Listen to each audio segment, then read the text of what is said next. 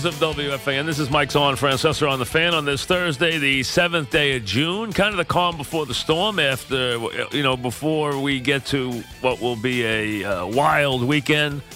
Yankees, Mets, Belmont Stakes, so a lot going on. We'll say goodbye to the NBA and NHL. We've already said goodbye to the NBA, said it last night in the fourth quarter. Too much Durant. Not a vintage LeBron performance, a vintage Durant performance, and a lot of help from his friends, some of his other friends, not the normal friends. And they now lead 3-love, and who cares if it's 4 or 5? Doesn't make any difference.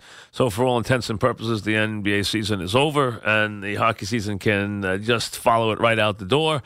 And we can worry about drafts and who goes where and everything else that goes with that. And we'll start to usher in the NFL a little more, but of course, baseball front and center as we get ready for the Subway Series. And the information I have right now is probably not the information I don't think anybody wanted to hear who wants the Subway Series. And that is my information at the moment, up to the minute, is that it is highly, and I underline highly, unlikely that Cespedes will play in the Yankee series. So that's the information I have to the moment, that it is, and like I said, underline highly unlikely that he will play in the series. So I think a lot of us felt he would. I kind of felt that we were moving in that direction. There seemed to be a feeling, but my understanding is that he's just not ready and that they're not going to take any chances. And I have been told that it is highly unlikely that he will play in the series. So that was the word, highly. So that's where we are with him. It takes some steam out of it. The Mets are going to have to get by without him.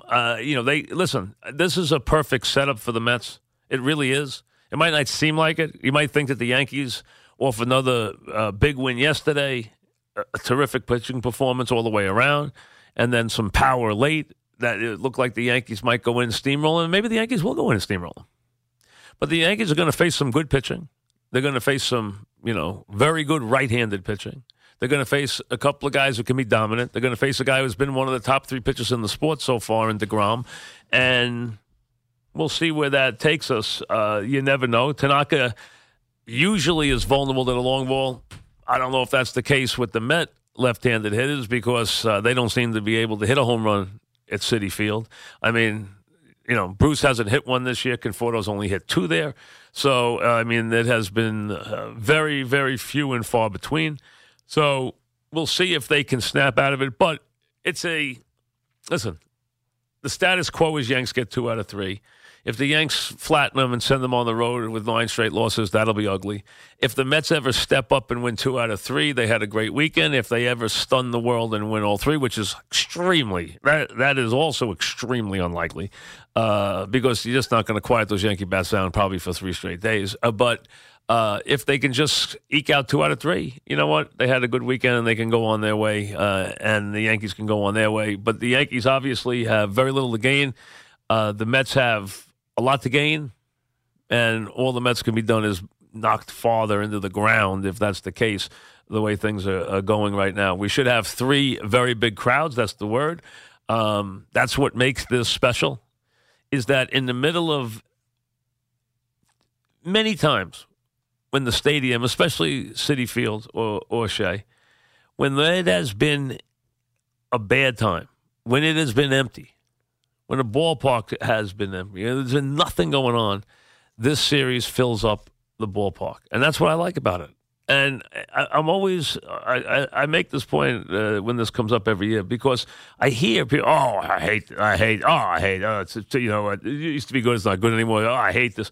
And then you have a full stadium, people care. People go families, one wearing a Met jersey, the other one wearing a Yankee jersey, sometimes in the same family, sometimes in the same house. I mean, that's the way it works. It's fun. It's loud. It's vibrant. The stadium's full. It matters for a couple of days. And you know what? To me, it's always been special. I've always loved it. I think it's great. I think it's the only thing about interleague play that's real is when you have these natural, really good natural rivalries. But we've had a lot of fun in this series through the years. The Mets have had many moments. I mean, listen, you had 2 guys here. Nobody loved it better than them. Nobody liked playing the Mets more than Jeter. Nobody liked hitting the Yankees more than Piazza. I mean, so you saw that time and time again. And we've had plenty of fun and plenty of moments. And I'm sure we'll get some more this weekend as we get ready for what should be a fun weekend of games. I know I just put a damper on it a little bit with that news about Cespedes. You would have liked to have seen it happen, but as I said when I opened the show, it is, at this moment, highly unlikely that he will play in the series this weekend. Unfortunately, that's the case. It would have been nice to see. They'll have to go without him, and we'll see if they can somehow just kickstart an offense that has been absolutely awful. Is anything going to happen to Reyes? Well, it hasn't happened yet. So we'll see if something does. I don't know if that's the case. So, again, we get ready for that. We also have the Belmont Stakes. We'll be able to win the Triple Crown. Did that last race take too much out of him? Is Hofburg as good as the buzz is? And you're going to hear that theme the next couple of days because Belmont's horse is, I told you about a week ago that he would be the now horse. He is more than a now horse. He is really a hot horse right now that people are talking about. Because Mott's not a guy who is, out there. He's not a guy who talks a lot. He's kind of a dignified, very talented, but dignified trainer, and doesn't say a whole lot. But you hear out of his camp just how excited they are about this horse. They thought he had a very tough trip in the Derby. They thought that he was well meant in the Derby. They've gotten him ready for this race. They think this race sets up great for them. They also wonder about whether Justify can get the distance. Always an issue. And how much that last race took out of him. But Justified, to me, has some things going for him. Number one, obviously, he has Baffert. Number two, he's got a world of talent. He's big and strong. He is a very big, imposing horse. It doesn't look like he's lost any weight. And we will talk to Baffert tomorrow. It looks like he's trained very well. And he has a style that fits this race because the way to win this race is to go out, take the lead, and improve your position the rest of the way. And it's really the way to do it. Get out there. Set a slow, leisurely half, and then start clicking off fractions and see at the wire. That's the way to win this. You don't win this with a big rush. You win it with the ability to just grind and stride. I mean, that's what you kind of do, and listen, nobody expects you to do what Secretariat did, which was just turn it on, and then just kept going and just stoked the fire all the way to a record that still stands to this day. As a matter of fact, as it stands to this day, no one's been within really 10 lengths. I think Easy Goa was like 12 lengths behind Secretariat, and that's the closest anybody has been at all.